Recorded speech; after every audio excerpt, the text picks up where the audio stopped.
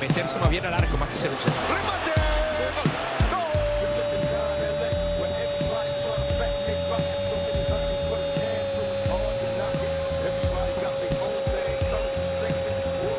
De Orlando City, el centro es de la derecha y con remate de testa, Facundo Torres, 1-0. And welcome back to the Orlando Soccer Show, where Orlando City have turned around what was a very bad loss to Cincinnati to a win at LA for the first time since 2015. They have won on the West Coast and have won in LA for the first time ever.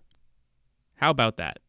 Quite an accomplishment. Anyways, my name is Austin David here with Kyle Foley. We're going to break that down. We're going to break it down the 0-0 draw between Orlando Pride and the Washington Spirit. Orlando City B start their third iteration, technically, in 5 days. They play on Saturday at 3 o'clock at Osceola Heritage Park. The U.S. men's national team comes to town this weekend. There is a lot going on. So without further ado, Kyle, how you doing? Doing great. Orlando City won a game, so it's always a good feeling. Yeah, and for the second week in a row, the team that was statistically worse got the win. This is in an Orlando game. This is true. So without further ado, let's talk about it. Orlando won 1-0. They were dominated in possession, shots on goal, block shots, total passes, passing accuracy, corners, crosses, duels won. Actually pretty even on fouls, and they did win in the offsides battle. They were 3 times offside. And also the most important one, as we all talk about, and when Brad is on the show, it's his favorite part, the expected goals. Kyle, do you want to have a guess at what LA's expected goals were compared to Orlando's? No, because I have the page pulled up right here. Oh, well, that's no fun. LA Galaxy 2.3 expected goals to Orlando's 0.5. Yeah, that is a big difference. But it also says what a great job defensively Orlando did. I mean, Antonio Carlos, Pedro Gallese, Robin Janssen, even Kyle Smith came in and did a job. Rodrigo Schlegel came in towards the end of the game. It was a job, and they got it done. Yeah, I mean, honestly, those are the games that teams that want to compete for championships have to win. You have to win a game where you are, if you come away dominated in every stat except the one that matters. And teams that want to be good, teams that want to win, that's what they do. Yeah. Orlando City, and again, good. They haven't won since their inaugural season on the West Coast, which just so happened to be in Portland, which is their next opponent. Not sure what that says about this weekend coming up, because one, they'll be missing 3 players that are off in international duty, and Facundo Torres, Pedro Gallese, and Sebas Mendez, who, by the way, Mendez started for the first time this season and had an excellent game in the midfield. And it was interesting because it was like Mendez, Araujo, Urso, and Pareja in the midfield. And it's like, what are they doing with this? So it was interesting when it first came out in the lineup, and then you kind of saw it on the field where Urso was kind of playing as a right mid almost. And it worked. Araujo and Mendez, they played really well together, and Mendez probably overplayed Araujo, who's been playing really well this year. It was something unexpected, and I think that helped in Orlando's advantage. Then they went more of a defensive shape by taking out Pareja and putting in Schlegel towards the last 20 minutes of the game. You bring in guys that can kind of stretch the field, and Tesho Akindele and Benji Michel in the second half, and you can just lob balls over top, taking out Juan so that you can focus more defensively with Kyle. It was a good game plan by Oscar Pareja, and it's one of those games where you can say that because of the scoreline. If they had conceded at any point, and there were 20 shots by LA, so very easily could have, it would have been, they went too defensive. They should have been more attack-minded. This, that, and the other could have been said. And if they had lost, it would have been, why would you go so defensive? And, you take away your offensive options, and that didn't happen. So Oscar Pareja masterclass when they win. That is the general lesson here today. I can't really argue with that. It's interesting watching the way they set up. You talk about setting up very defensively, and it was very much a defensive approach. I think the phrase I used was bend not break, which is, it's a pretty standard phrase. But when you, especially in MLS, when you go on the road completely cross country, basically as far away as you can get from Orlando, with the exception of going up to Portland or Seattle, I think it's, your mentality almost has to be, we're not going in to win this game. We're just going in to not lose. And I don't know if that's the right mentality to have. I think that, yes, that is something that you should take into consideration, but at the same time, having a don't lose mentality is almost kind of negative. Yeah, but you're not going to win every game. You're just not. And Orlando City is also, while I think Orlando City is a playoff contender, it's still not nearly to the point, especially this early in the season, where calling Orlando a championship contender is a fair thing to say.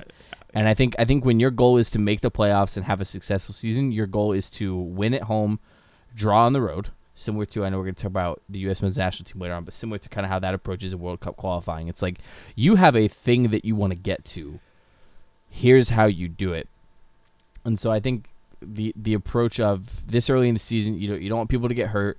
You don't want to be too risky on the road. Now, part of what that also does is then that gets you to where by the end of the season, when it comes towards getting ready to qualify for the playoffs and get in, if you're able to go get these points on the road against really good teams, if we had come away with a point, I'm speaking from the mentality of the Orlando City approach, realistically, your chances of needing to get wins in the last month of the season are a lot lower, because you're at the point where you're already in.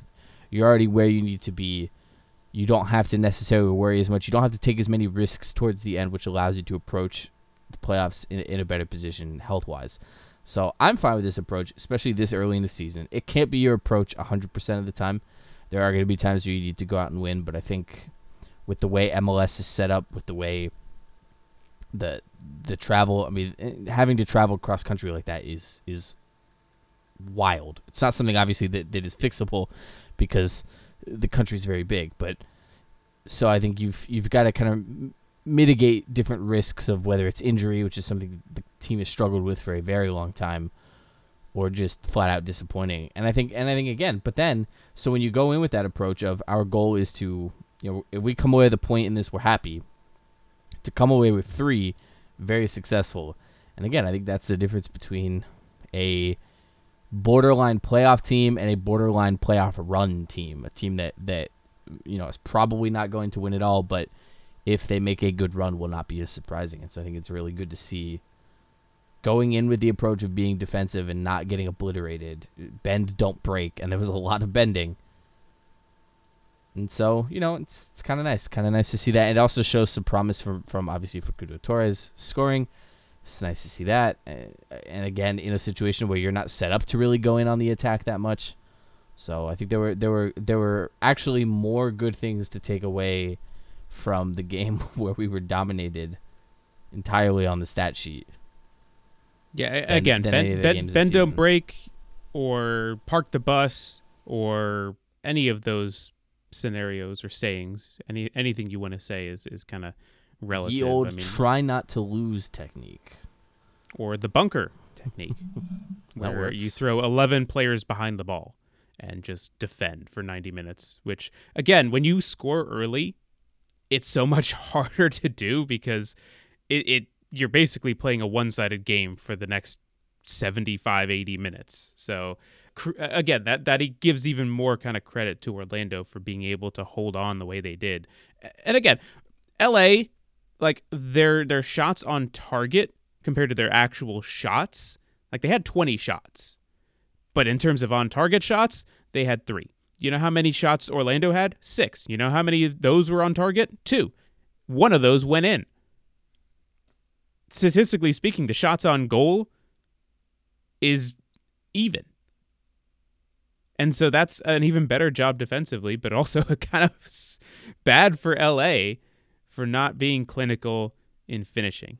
And again, I do want to kind of say this because of the statistical disadvantage that Orlando was in despite winning, we must go ahead and abide by this law. Science is a liar sometimes.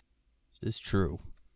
I think numbers are more math than science, but math and science are very, very incestuously connected. So yeah, in a very roundabout way, science and math are the same and also very different. They both, like the existence of birds, are not real. It's arguable. Science, much like math, is a liar sometimes. Do you know what's not arguable, though? What? That Orlando City sit 5th in the MLS Eastern Conference. Through 4 games. It doesn't matter. Sure does. It's 4 games in. Can you? But do you know what teams were above? The New England Revolution.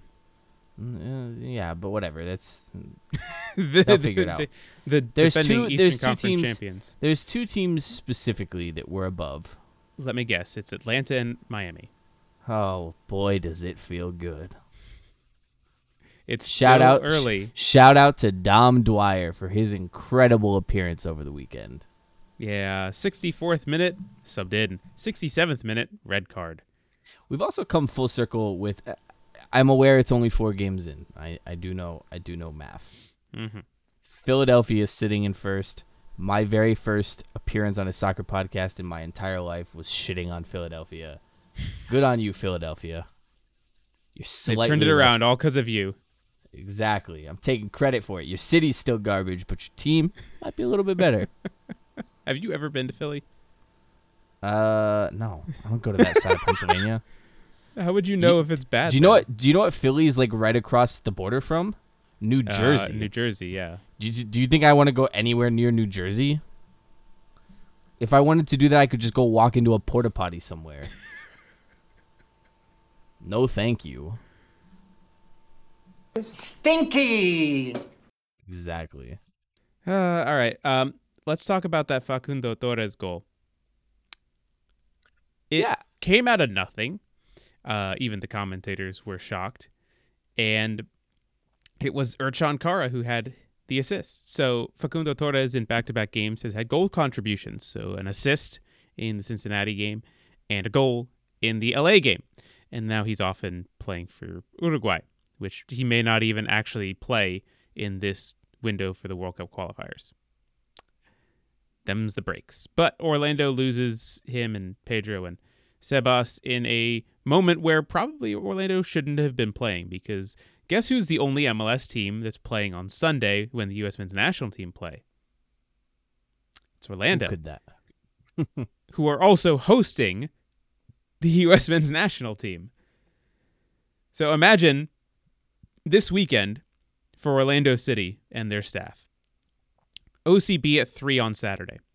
Pride away on Sunday. Pride away Saturday night at 7 o'clock. City away Sunday, 4 o'clock. U.S. men's national team home, 7 o'clock.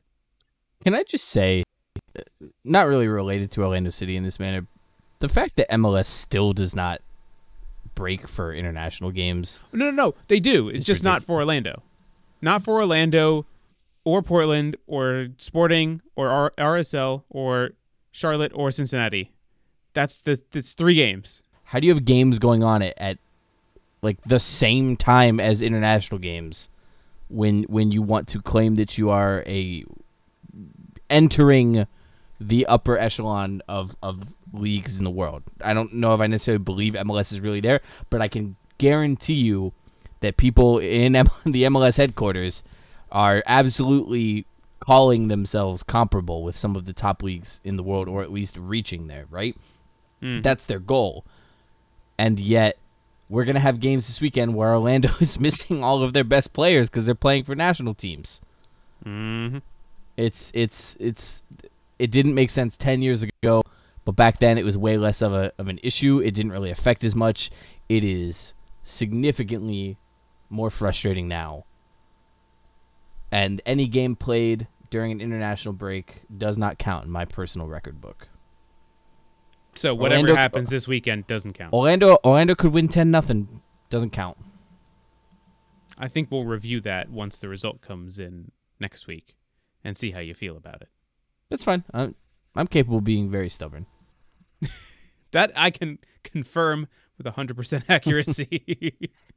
It's a shitty, like, again, look at the biggest loss for Orlando this weekend is going to be Pedro Gallese, right? He arguably more than the rest of the defense is the reason that we came away with a win in LA with some incredible saves. Now, I will say, don't discount Mason Stadahar. I'm not it's not discounting him to say that Pedro Gallese is better though.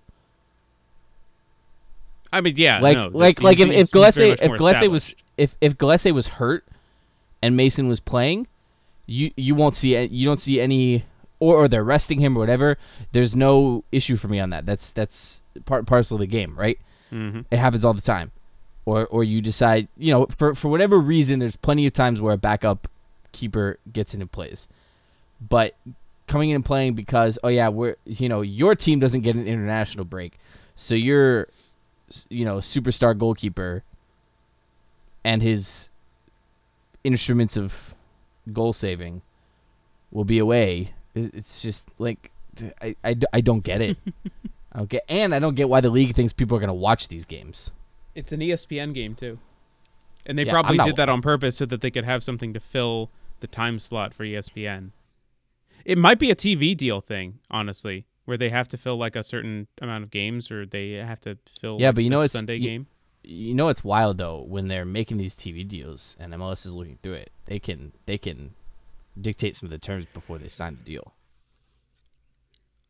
and they can go, well, we're not going to play when there's international games going on. Well, the new TV deal will come up soon, so that might be something that they address. Anyways, I don't know. Looks like the new TV deal might be worse than the old TV deal, so we'll see. Yeah, that's a whole different can of worms.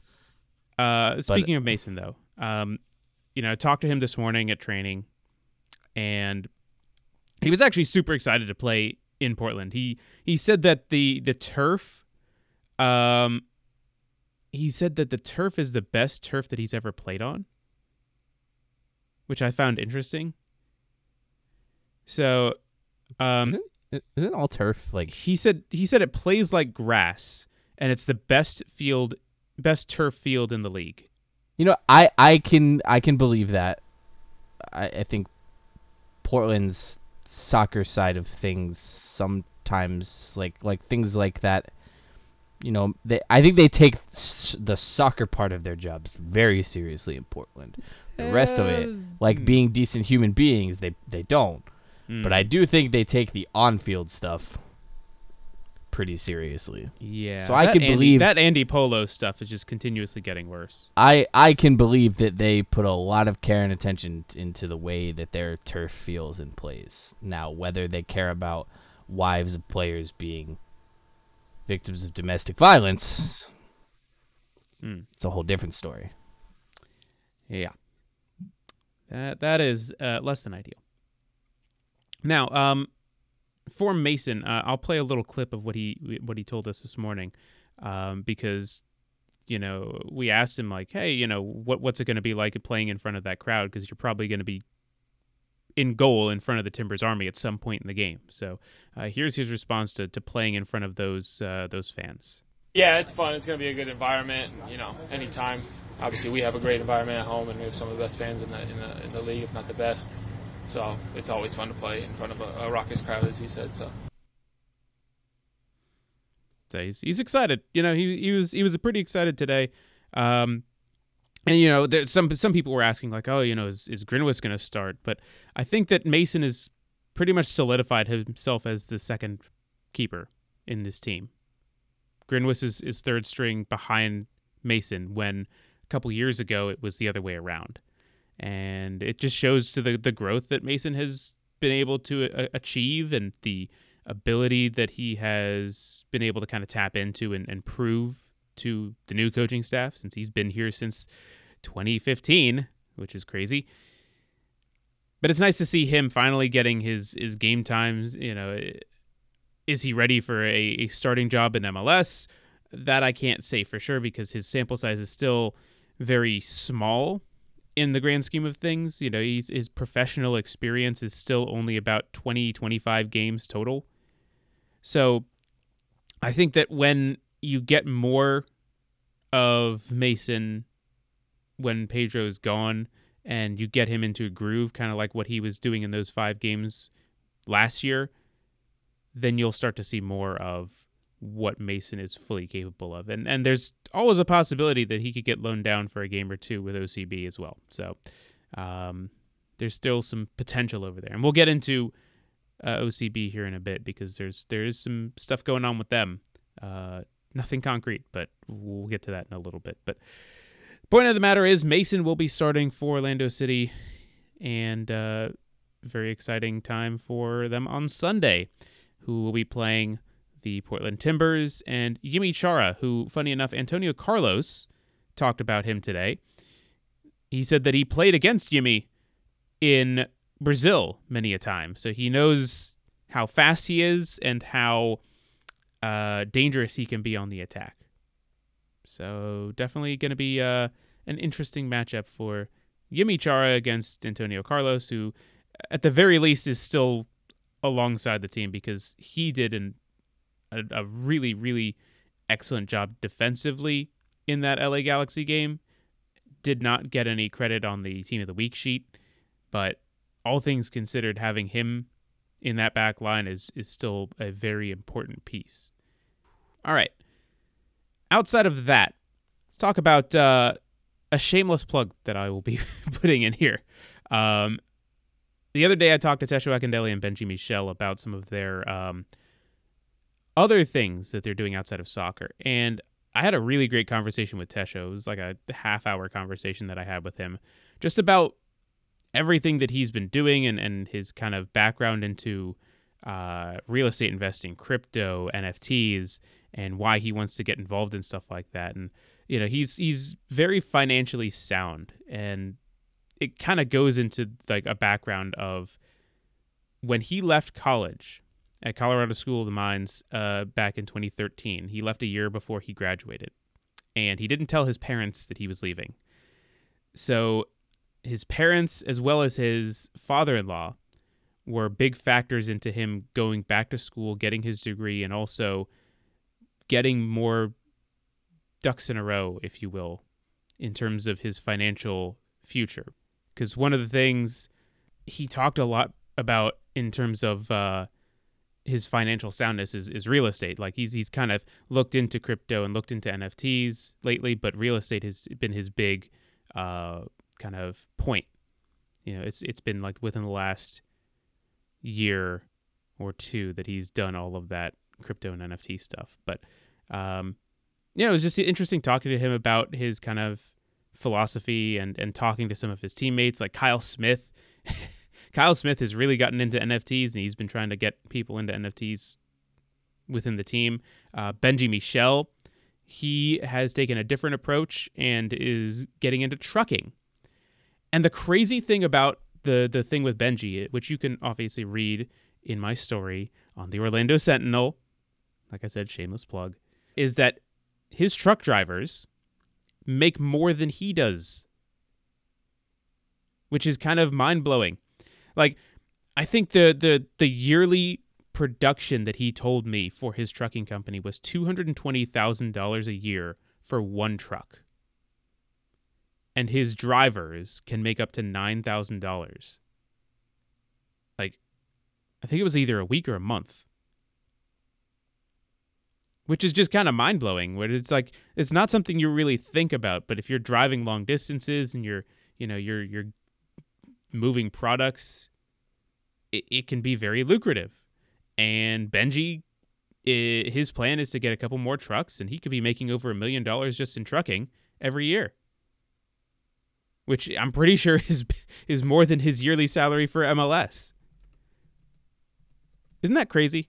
It is very good for him, just as a businessman, but more importantly, the fact that his drivers seem to be making some really good money is awesome. You hear a lot of times, especially like Amazon, the way they treat their drivers. But even, and I know driving for things like that is different than truck driving, and you look at like Uber and places like that and the way they treat their drivers, it's very exploit. So what I'm looking for? Mm-hmm. You know what I'm exploitative. Exploitative. There we go. They absolutely exploit their drivers and treat them like absolute garbage. So for him to have his drivers making a pretty good chunk of change, that's quite good. And then obviously for him, very sad that MLS salaries are where they are. That's making him more money. But yeah, well, it's more sad that that's where his salary is, because he's making $115,000 a year in guaranteed compensation. His base salary is $109,000. So he's still on that like contract that he signed back in 2018, I think, or 2019 when he first joined Orlando City. So I know his contract is up at the end of this year. I think he's going to be looking for a raise, and if Orlando City doesn't give it to them, then he may be looking elsewhere. I will just say there are worse things that athletes have done with their money, and so more power. Oh yeah, to them. and the thing is, Benji is 24 years old. Tesho is about to hit 30 at the end of this month. So the thing with talking with Tesho is like, I wish I knew what I know now about investing and setting myself up for success after playing at 24 years old than I did just 2 years ago at 29 or 28. So the fact that Benji is getting on this, and the fact that Tesho is kind of talking to all of his young teammates, he's talking to like Thomas and all these younger guys who are 18, 19, 20 years old about all these different avenues that they can invest in. So he's basically like the guy to go to for anything investment related. And it's not just, real estate, NFTs, or crypto. It's any different kind of avenues. And Tesho is always curious about those different kind of avenues, to the point where he's started this kind of pseudo podcast on Twitter Spaces called Tesho Tuesdays, where every Tuesday he gets together with different people from different realms of society, whether it be his teammates, former teammates, people in crypto, people in NFTs, people in real estate, and just talks to them, picks their brain, and then people in the audience can chime in and ask questions to those people. So you kind of learn a lot from different places, and it's definitely interesting especially because like I listened to his one on NFTs, and I was telling him about this. Like I listened to it the whole hour. I still don't get NFTs. I don't think I will, but I kind of understood a little bit more at the very least. So it was just interesting to hear people talk about it at the very least, because they've got this thing. It's called Football Punks, which is an NFT that he's gotten Dom Dwyer, John Kempen, another former Orlando City player back in 2013, and I think a couple other players involved in now, where basically they all have like, their own kind of 8-bit characters that are based on themselves, and each of them have stats like a trading card. So kind of works in that respect. And there's like different versions of it with different like speed stats or shooting stats. I don't know. It's interesting. If you're interested, then Tesho Tuesday's crypto or NFT talk a couple weeks ago is where you want to go and listen to that. But otherwise, go check out my article in the Orlando Sentinel, which dropped today. Definitely don't go to anything and heckle people who talk about crypto and NFTs. That would be a terrible thing to do. And also, don't click save. 100% do that. No, that's that one. That one I'll unequivocally say do that.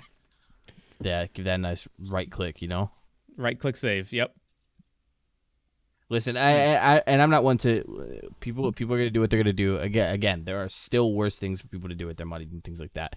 So my only caveat that I'll mention to people is just be careful who you listen to and what you listen to. If it sounds too good to be, if you want to get into something because you like it, sure. I don't care what it is. Don't put all eggs in your basket. If you want to get into NFTs and crypto because it sounds cool and you're interested in it, whatever. Who am I to tell you not to do that? I certainly I buy lots of stupid stuff for my computer all the time that I definitely don't need. So whatever. It sounds too good to be true though. Spoiler alert. Might be. It is. So just be careful. Just there's been a lot of stories of people the last couple years trying to get into these investing things, and it's turned out very poorly for them. And always important to be careful. But yeah. Anyways, that's all for Orlando City. In terms of injuries, there are none. Surprisingly, Andres Pareja is back in training. I'm sorry. What? Yeah. There's 3 players missing due to international duty, but officially there's nobody on the injury report as of today. That could change by the time they play on Sunday, but Sylvester van der Vader and Andres Pareja, who have been on the injury report the last couple weeks, Sylvester got off last week, and Andres Pareja is back in training as of today. Whether he is healthy enough to play is a different story because he was getting some training tape put on at training today. So it remains to be seen, but everybody that is on the team is out there and healthy-ish. I just didn't know it was possible to live in a world where all of the Orlando City players are actually Yeah, I feel like we're going to jinx it now. I'm knocking on wood right now. I'm going to make a, definitely not human sacrifice after we are done recording the show. It'd be nice to see. Nice to see. The last couple of years, we've had the combination of international breaks, plus you're already missing players that are hurt. So I think it'd be nice to not have to deal with all those issues at the same time. Yeah.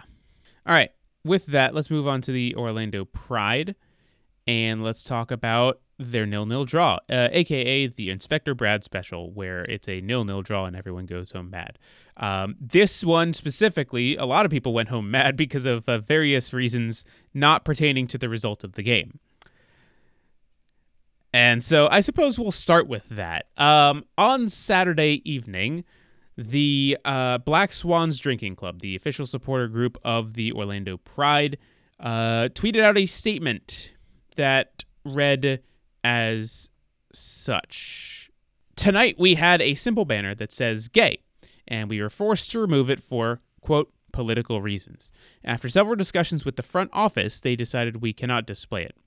We are standing with our LGBTQIA plus community, and we will not have any drums, coordinated chants, or smoke until our concerns are addressed with a mutual agreement between parties. We are very disappointed in this decision, as we feel strongly that this is a human rights statement, not political. That was the big thing that happened at the moment. They said that the front office decided it. And from what I've heard, talking to the fans from the Black Swans and from people that were there to people in the front office, it sounds to me like there was somebody, not necessarily within the front office, but within the stadium operations people that were taking the law too literally. And I'm not sure if it's necessarily what it was. I think it was a big misunderstanding and a mistake made by whoever was involved on the club side. But I wouldn't say that this is a front office mix-up. I think the thing to be said, and the club said this very well in their statement, what happened was wrong. Full stop. Making the banner be taken down, 100% wrong, not a good thing, bad thing to happen.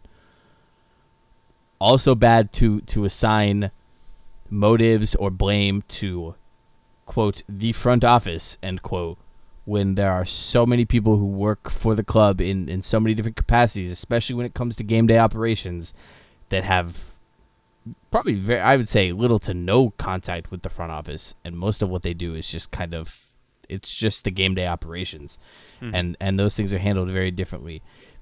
The thing that frustrated me, and we were talking about this all as a group as this was all unfolding, and our big thing was there's got to be more to the story. This just doesn't feel. Obviously, none of us were supportive of the banner being taken down. Right. to be very clear on that, unequivocally against that being taken down. The question mark was, there's got to be more to the story of why it was taken down.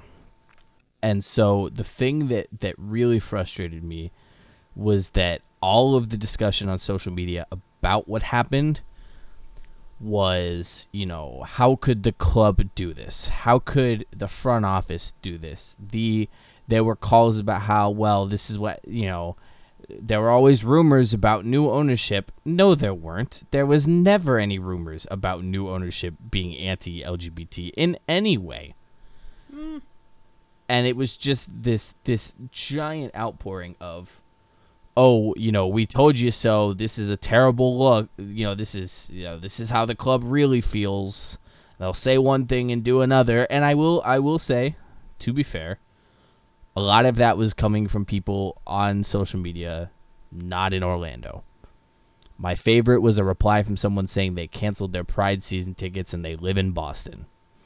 But man, I feel like when you look at everything the club has done for the LGBT community, if you look at especially the Pride and you look at the players and how outspoken they've been, the idea that anybody with any actual influence or power in the club would go, well, we should probably take down a banner that says gay. Like, really? That's not believable. I don't believe for a second that someone with any actual power does that. I will say that we don't know for certain who it was. No. I'm just going based on what people have told me. But that also tells me that it was somebody who's not a big player, because if it was somebody like actually in the front office, someone from those supporter groups would know who they were. Like, those groups are very, very involved and in the know. Like, they're not dumb. They know who people are who work in the office. The fact that there wasn't here's the name of the person, here's who did it, here's, and we find out it was someone like with an actually like important position. But what the fact that nobody is saying here's who actually made the call tells me that it was someone in game day operations who wanted to follow the letter of the law for NWSL instead of the spirit of the law and the spirit of the league. And it was a bad call, and that person had a very bad Monday, put it that way. Yeah, they made a mistake. I'm also not going to attribute negative motives to that person, because we don't know who it is, and we don't know their mentality behind it. It could absolutely have been that it was some batshit QAnon idiot, or it could be someone who was well-meaning. We're not here to assume, Kyle.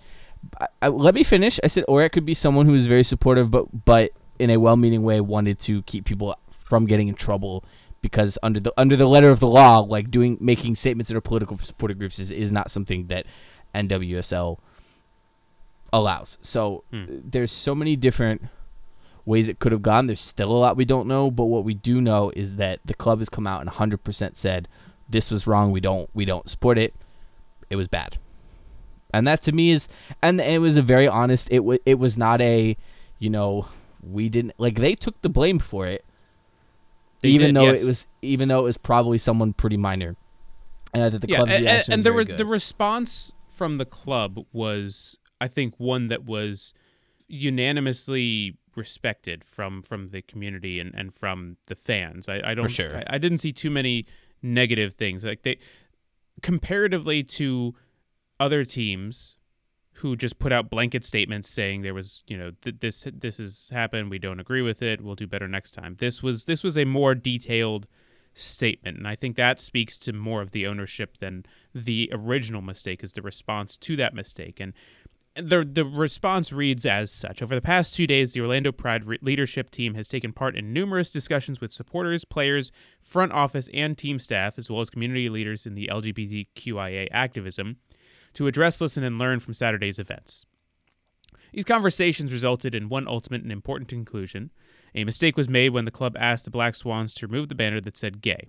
The organization admits it wrongly focused on signage, policies, and procedures instead of allowing the important meaning of this message. It is a privilege and duty to create a safe, inclusive environment at Orlando Pride matches, and the club deeply apologizes for violating that trust through this incorrect decision. Moving forward, the Black Swans have approval to hang the banner at Pride home matches if they wish to do so. Over its 7-year history, the Orlando Pride and its players have been on the forefront of supporting equality initiatives, both in the local Orlando community and through its online platforms, and it is critical to continue with this mission. After much discussion and self-reflection, we, the Orlando Pride organization, and Black Swans Drinking Club, the recognized supporter group of the Pride, are coming together to acknowledge that the mistake made on Saturday does not define what the Pride stand for. We are collectively now committing to establish better and more open lines of communication between our two parties. We remain steadfast in the goal of using our platforms and voices for positive change, all while doing the one thing that ties us together, supporting and showcasing the hard work, talents, and impact of the Pride players both on and off the field.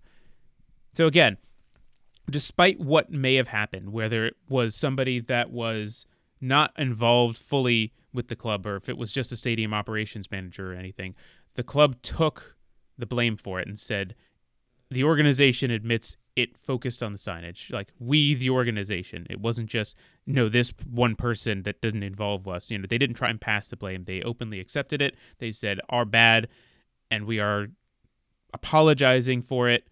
We are working to do better. Well, and I think that's a statement that you could probably say was good compared to other statements that other clubs have made in the past. I also just think, even just beyond taking the responsibility, to talk about how there is a privilege and a duty as a club in the position that they're in to stand up for people who need that support and to be vocal defenders and allies of people who are marginalized. And the club clearly, that does not read like a bullshit PR statement. It was thoughtful. It was thought out.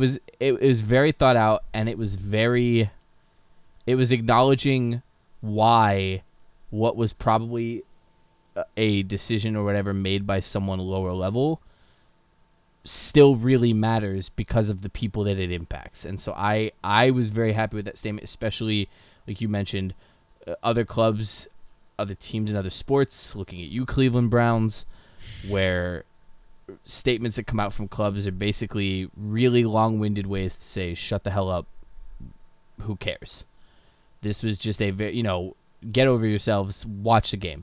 This was just a very genuine apology for not using their platform to cause positive change. And so I think that's a really good statement. I think the approach from Orlando as an organization has always been geared towards that type of mentality, which is why the incident surprised me so much in the first place.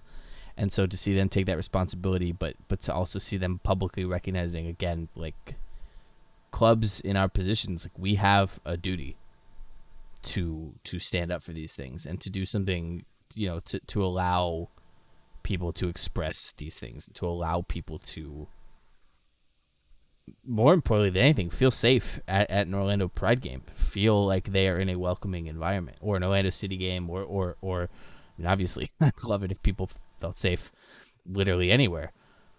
But, to find these areas where the people who have control or influence can make a positive change in a positive atmosphere, and the club recognize that that's what they're in the position to do. I would like to see if more places could do that, but I'm going to take what we got from the Pride. I thought it was a good statement. Yep. I would agree with that. And again, it felt like it overshadowed a game which, honestly, the Pride, they didn't concede. I think that is the biggest takeaway that we can have from this first match in the NWSL Challenge Cup, is that one, they aren't the worst team in the group after the first day, and that is progress from years past. Second, they held a shutout for the first time in a long time, which, again, progress. And third, they did it against the champions of last year in the Washington Spirit. So, despite coming up against a quote-unquote better team, statistically, fairly even. Possession wasn't dominant for Washington. It was 54-46. Some of the passing was a little bit off for the Pride, but that's something in game one you don't really say, oh, wow, this is horrible. It's game one. Like, this is still preseason for them. They have to work into it. So, all in all, it's not a bad result by any means. Their biggest test will be this coming weekend because they play the team that won this past weekend, which was the North Carolina Courage. I was on the call for that game, so I got to see what North Carolina was doing in depth. And while they're not like great, they're good. They have some very dangerous players in Dabinia, Denise O'Sullivan, Carson Pickett, Brianna Pinto even. Like she scored the first goal against her former club who drafted her last year, funny enough. And they really dominated Gotham. Like Gotham with Allie Krieger and Ashlyn Harris, they did not look dangerous throughout most of the match. Like the first 10 minutes were the most dangerous that Gotham showed. And then after that, North Carolina got into their rhythm and it was a dominant performance the rest of the way through. Whether North Carolina goes with that same lineup that they did last week as they do this week, it remains to be seen, but like Gotham didn't get anything on goal. Like they had one shot on target, which was like a slow roller to Caitlin Rowland, who is technically the backup for this team. So it's like the team is beatable. The Pride really just need to mark down the fullbacks. Merritt Mathias and Carson Pickett like to move up forward.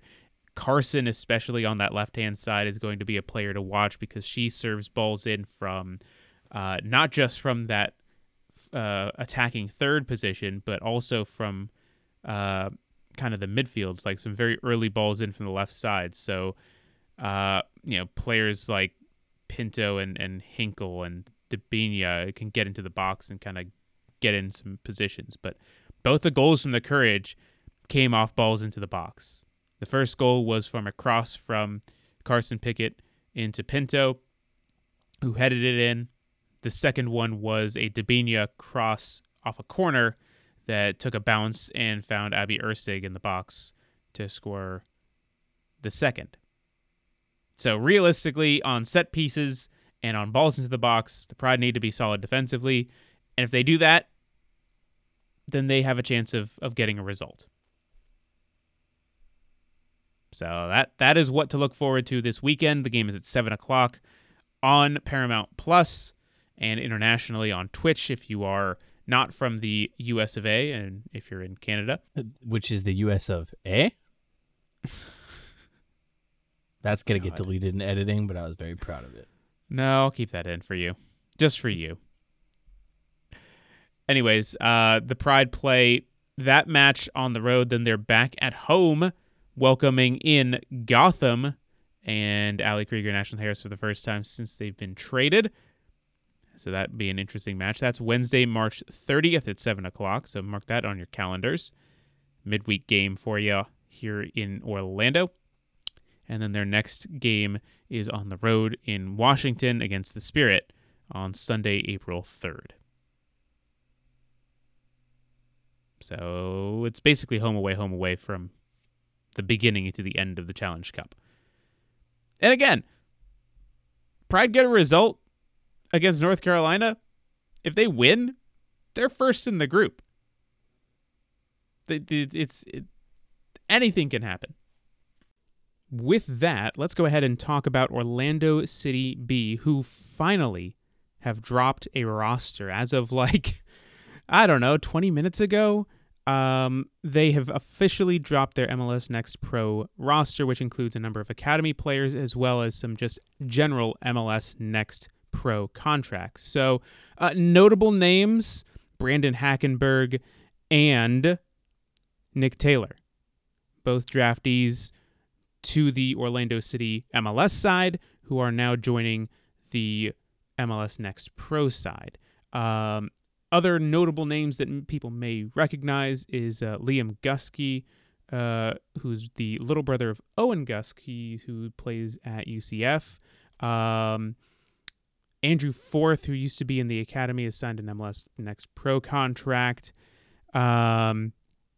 mentioned a couple weeks ago that Moises Tablante is going to be on the roster, so he is officially on there now. Now, another name also that I want to throw out there, who's a former homegrown player of Orlando City and has been training with OCB, is one Jordan Bender.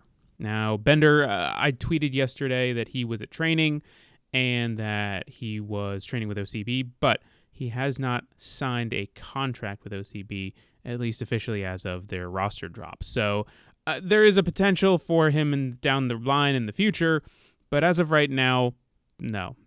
Also, other notable names, Gonzalo Agostoni Chagas, who was the best player in the MLS Next tournament that Orlando City won. He has signed an official MLS Next Pro contract. Always good to see players like that getting involved.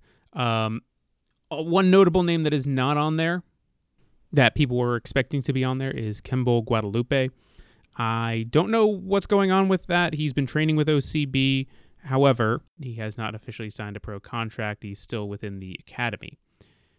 So that's kind of the gist of the OCB roster. It's a mixture of current academy kids, former academy kids, as well as some pro guys that didn't quite make the MLS roster, but are right on the cusp. So at some points, you'll be seeing a lot of movement between the two teams. You'll see guys come down to OCB and guys from OCB come up. So Hackenberg and Nick Taylor are still within the mix of getting MLS minutes, potentially, depending on injuries, call-ups, etc.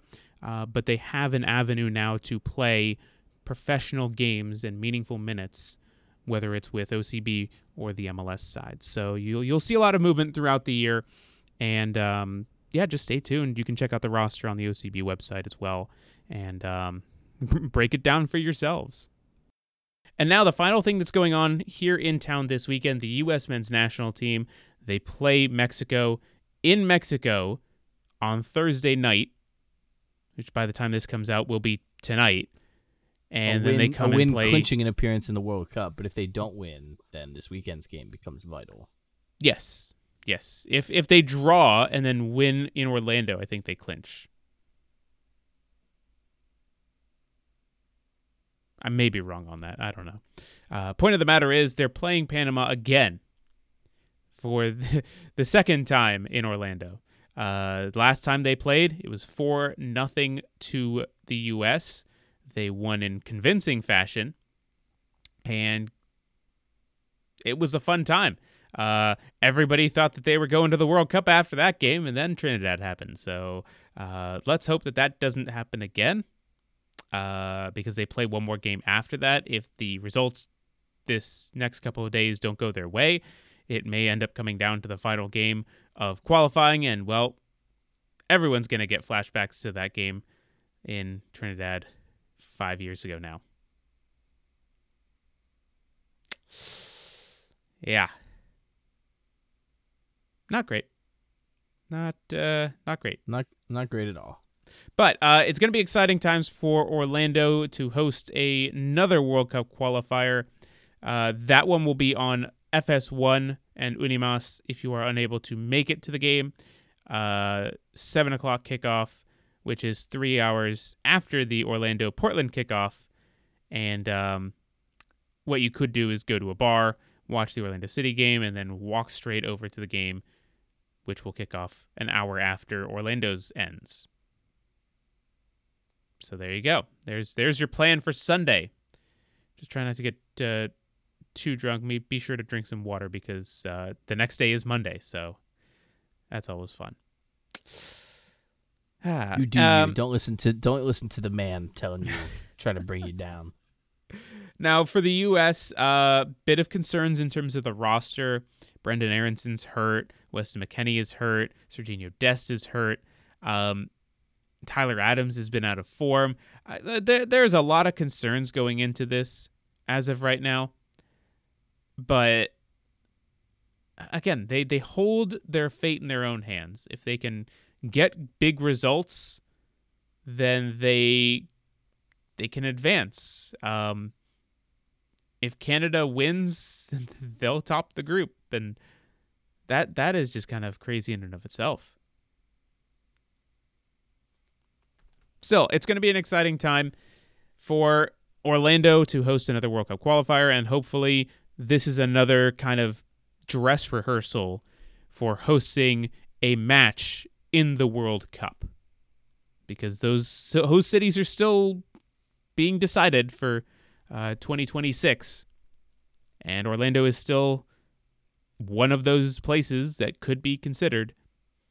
So again, if they show up and show out here in Orlando, then this could be a place that you could see some World Cup games coming in a couple years' time. So with that, let us move on to the very end of our show here and talk a little bit about some other quick things that we need to talk about. First off, Kyle, it is our Uncle Iroh inspirational quote of the day. Are you ready? See it? I am. I was born ready. So we started this last week. For those who don't know, Uncle Iroh from the Avatar: The Last Airbender series has inspirational quotes that we would like to share with you, and it is the actual voice actor of Uncle Iroh, Greg Baldwin, who has recorded these. And so, without further ado, here is this week's Uncle Iroh inspirational quote of the day. Why fart and waste it when you can burp and taste it? Incredible. Are you inspired, Kyle? Very inspired. Glad to hear it. Right. Next thing that we need to talk about before we get into our weird news and our red card / playing advantage, it is, where are they now? Who do you want to talk about? Do you want to talk about an Orlando City player or an Orlando Pride player? I think we did an Orlando Pride player last week, didn't we? We did Pride last week, but what if we do Pride 2 weeks in a row? All right. Let us do the Orlando Pride 2 weeks in a row then. So if we go back to the 2016 season, the inaugural season, let's take a look at our good friend, Kaylyn Kyle. Where is she now, you may wonder? Well, she has become a TV presenter for not only Inter Miami as one of their pregame show hosts, but has also become a fixture on Paramount Plus in terms of their Europa League, UEFA Champions League coverage, etc. And she has also done color commentary for NWSL. So all in the broadcasting sphere of things. And once again, she was on the Orlando Pride for 2016, played 17 games for them, and subsequently retired. Now, having married Adrian Heath's son Harrison, and having 2 children together down in Miami. And that is Where Are They Now with Kaylyn Kyle. Has she called any games with anyone we might know? She was at some point going to call a game with me, but I think she had something to do with her kid and had to call out. But at some point, I may end up calling a game with her. So I mean, that's, to be fair, I say this as someone who's been friends with you for pretty long time now. If I had to broadcast a game with you, I'd also maybe have a problem with my kid. Thanks, Kyle.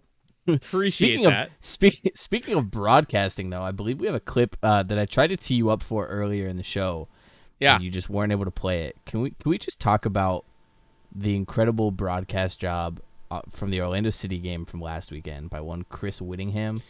Yes, Chris Whittingham, famously known from the Dan Le Batard show, broadcasted the LA Orlando game on Unimas and TUDN in the English broadcast of it. And he had a very interesting quote when Pedro Galese took a shot to the crotchal area in the 78th minute. And here is Chris Whittingham with that. He hit him in the penis. I mean, that is just top tier. You understand that you have to, first of all, now you bar can has say been penis set on a broadcast. You are allowed to say penis on a broadcast, sir. Because it's been done by someone who, like, at one time was on national television. I mean, that game is on national television. Yeah, but I meant like on like a frequent basis, like with their show. But I feel like that gives you a bit more leeway because you were on national television and I probably been on local television. But he's also the type of person that would probably say the higher up, like in the echelon of sports things you get, the more professional you have to be. And you are also very similar to that, like. The bigger opportunities that you get, the more professional you're going to be in those opportunities. Whereas like when you're just doing things, when you're someone like me who just does this, and I don't care what I say because it doesn't matter, right? Mm-hmm. Now you have to one up penis. I know it's gonna be hard. You have to one up penis. Well, that is a quote from this show. All right, let's end this show. Weird news, then red cards. Kyle, what is your weird news for this week? Oh, we gotta go red. Okay. Yeah, a principal in Northampton Hill, looks like in the Boston area, considering this is from Boston.com, was relieved of their duties after calling students assholes. The remarks are made in an internal message after the student union aired its concerns over changes to an honors math class.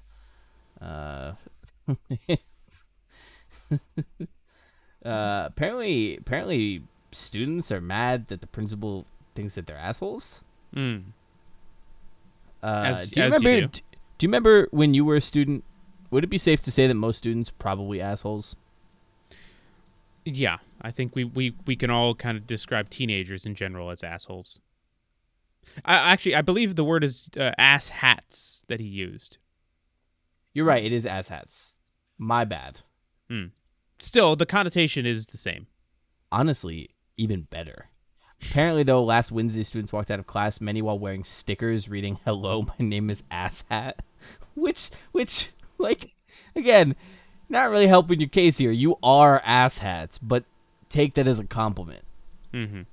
Don't be bothered by being called an asshat. It's okay. But yeah, that is oof. And be careful out there, principals. You got to call students asshats in ways that they won't find out. What about you, Austin? What's your weird news for the week? A singer has been hospitalized because she would not fart in front of her partner. What?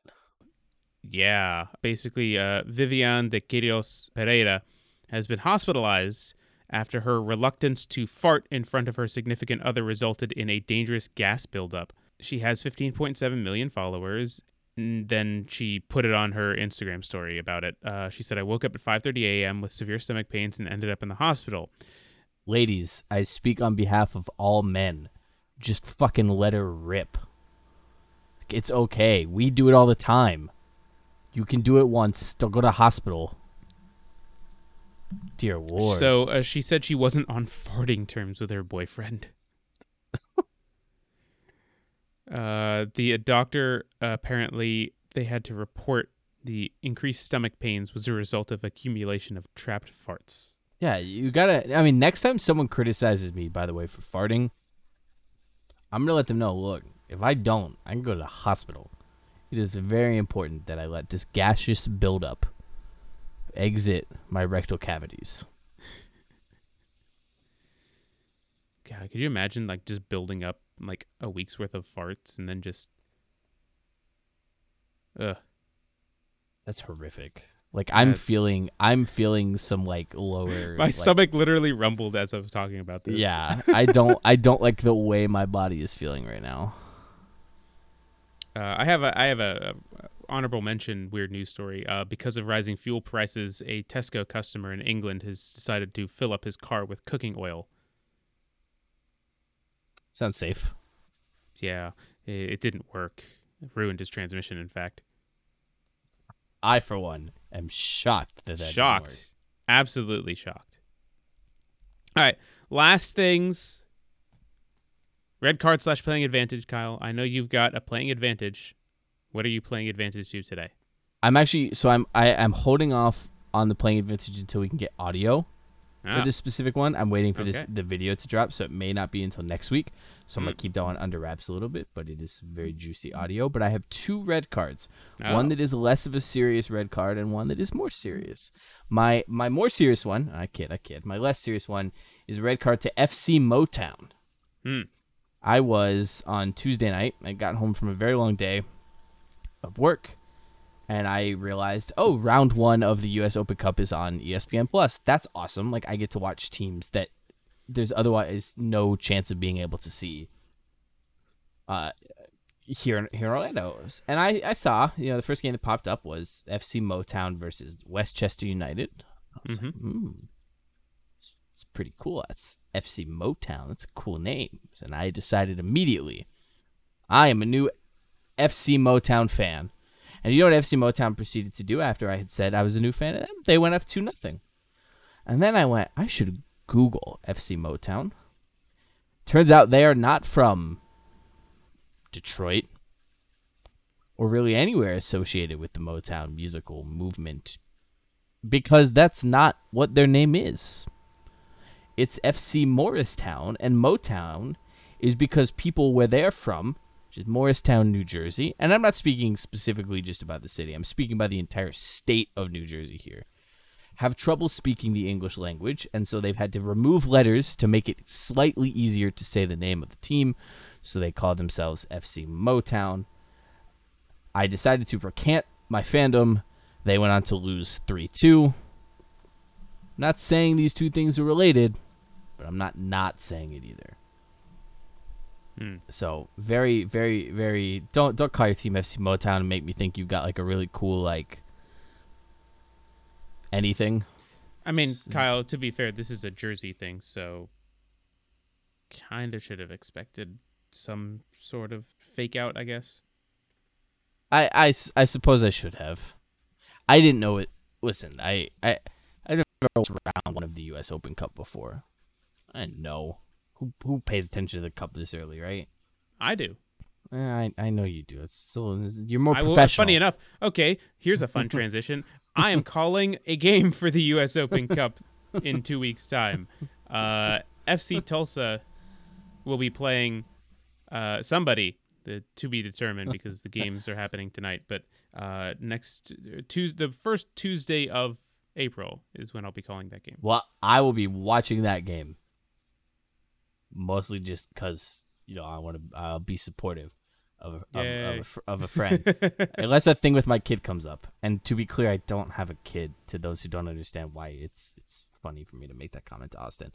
No, but my real red card is to the governor of Florida, who is just a massive sack of shit, who decided to make a proclamation that they were going to recognize the runner-up at the National Swimming Championships for college.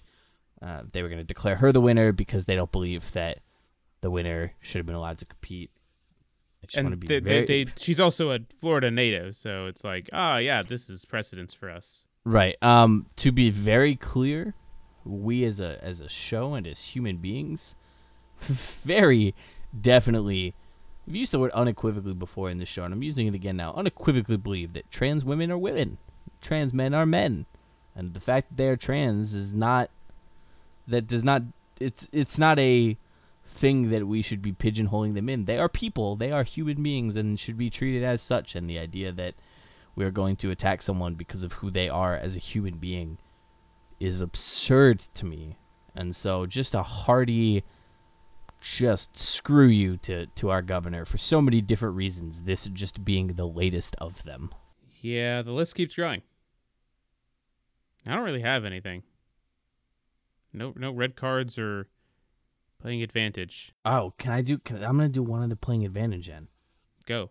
I'm going to play advantage to Matt Reeves and Robert Pattinson, because the new Batman movie is incredible. Oh, it's amazing, isn't it? Oh my God! Like I'll join you on that. That is a very good playing advantage. I love Batman. Like every Batman movie is great. I love the Dark Knight trilogy, amazing. I didn't even mind Batfleck. Like Batman is such a cool character on film. And oh my God, Robert Pattinson. I came out of that movie not knowing who creeped me out more, him as Batman or Paul Dano as Riddler. And the way that that Robert Pattinson approached playing Batman and watching the torment of him dealing with the events of his past and what he was doing and really becoming a hero, getting to watch him become a hero without giving him just a straight up origin story was so fascinating. I will say though, if you're someone like me who likes to listen to movie soundtracks, do not accidentally leave the Batman soundtrack in your queue before you go to sleep. As if you wake up to that theme, you might shit your pants. It is some creepy music. I love that they used Nirvana's Something in the Way. Yeah. No, very, very good movie. I think I'm going to have to wait till I can watch it again, not in theaters, so I can give that's like in a week or two when it's on HBO Max. Well, yes, but so I can give a less in-the-moment take. But I think Paul Dano is a better villain than Heath Ledger. It's a take. That is a take right there. It's a take, but I think it's true. Yeah, I would disagree with that. I think you're thinking too much in the moment. Wait a couple weeks. I also think he's played the type of villain that I prefer, where there was so much unknown with it, and there was such a mystery behind him, and so it's personal preference. Right. I don't at all mean that as a not. I thought Heath Ledger obviously is fantastic, even though he's not the best Joker, because the best Joker is Mark Hamill. Yes, but live action. Right. Well, and even then, it's debatable. The 80s Batman exists. Also, but it's a very different type of Joker. Mm-hmm. So again, it's different. But I thought in terms of playing like a dark, kind of tormented villain, I thought he did a great job. I thought a lot of the side villains were excellent. That the approach to the Penguin and things like that, just great, just fantastic. So playing advantage, the whole crew behind that, Zoe Kravitz as Catwoman, oh my God, excellent. Just did such a great job of not making her just a side character there to serve, Batman's story. Mm-hmm. I thought her story was actually maybe even a little more emotionally impactful than his. And again, and I don't mean that as a knock on his story, but everybody knows Batman's story, right? We know his parents died, and they do a couple little things in that, but the way they dealt with Catwoman's story, just oh my word! It was very good, and despite it being 3 hours, I think they maximized the amount of stuff they put in the movie. I will say, in general, I like long movies, and so I am okay with a movie being long. That movie did not feel like 3 hours. It felt very well paced. There was always something happening or building up to something happening. So I'm fine with long movies as long as they handle it the way they did. But yeah, The Batman, very good. Playing advantage. Go see it if you'd like to escape from the hellhole that is human existence, especially for those of us that live in and Florida. go into the hellhole that is Gotham. Yeah, sometimes you look at it and you go, oh man, this is awkward because some of the people who run Gotham might not be as bad as some of the people who run, like Florida. But, whatever. It's a great movie. Very great movie. They better make a sequel because I will be all over that. Absolutely. All right. Last thing I want to throw at you before we end the show. This is a question that will probably be... You'll see some videos of players answering this question on the team social media accounts. But this is a question that we had a very interesting debate at for training earlier today. And here it is. This is what I want to know for you. What are there more of in the world? Wheels or doors? Wheels. This is a stupid question. It's wheels. It's that 100% is, wheels. in my opinion, the correct answer. Yeah, it's 100% wheels. There's lots of machinery that has wheels involved in the making of them and on them, and for as many things, like a house may have, 15 doors, but there are so lots many of more things wheels in the house that will have wheels. Yeah, there's wheels. There's more wheels. Yeah. Anybody who thinks his doors is a loser, and they're dead to there us. There are some players that you have just insulted just now. Good. Fight me. Come on the show and argue with me. Debate me, bro. All right. Well, with that, we'll call it here. Thanks for tuning into another edition of the Orlando Soccer Show. We'll be back next week to talk about all the games. I'll be out at the U.S. Men's National Team game as well as the OCB game on Saturday. Should be an interesting time for sure. And very interested to see how OCB looks because, there's a lot of unknown with that. And hopefully the U.S. are qualifying for the World Cup on Sunday as well. So with that, for Kyle Foley, I'm Austin David. Thanks for tuning in to another edition of the Orlando Soccer Show. We will be back. We'll see you later. You're dirty brown water trash, and you're always going to be dirty brown water trash.